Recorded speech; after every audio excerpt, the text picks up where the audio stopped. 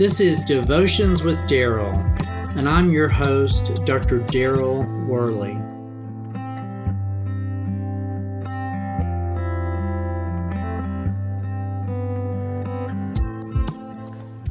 Have you ever thought about God's patience?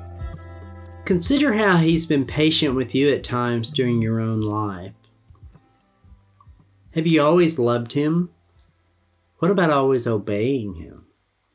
Do we always choose Him first when making decisions? It's really our human nature to run from God from time to time and to try to do things on our own. Then we question why God allowed things not to turn out the way that we planned them. The key to our understanding is that we need to be sure to see that God is the same.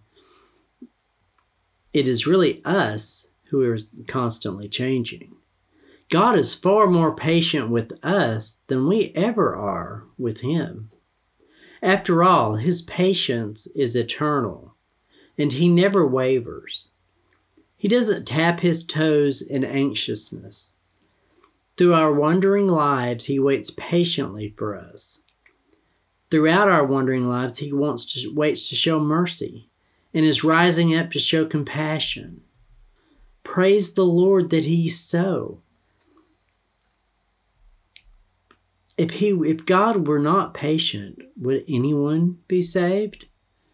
We do not come out of the womb and begin an upward progression of faithfulness and godliness. We are sinful from the very beginning.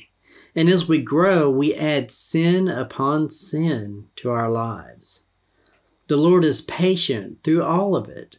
And sometimes we even look at this wonderful patience and grow impatient ourselves. We wonder what's taking God so long to do something, possibly to answer a prayer, or to intervene in the exact way that we want Him to. But Peter says in his second letter that the Lord doesn't delay His promise. He never has delayed His promise. He's not slow at it. He's fulfilling it in His own timing. And it's in order that we all may come to repentance.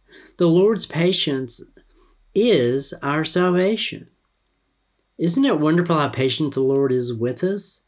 Even when we come to faith, we still falter and fall. We still disobey. We still run from Him. But what does He do in return?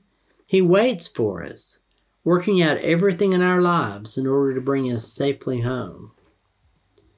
Therefore, the Lord is waiting to show you mercy, and is rising up to show you compassion. For the Lord is a just God. That's Isaiah chapter 30, verse 18.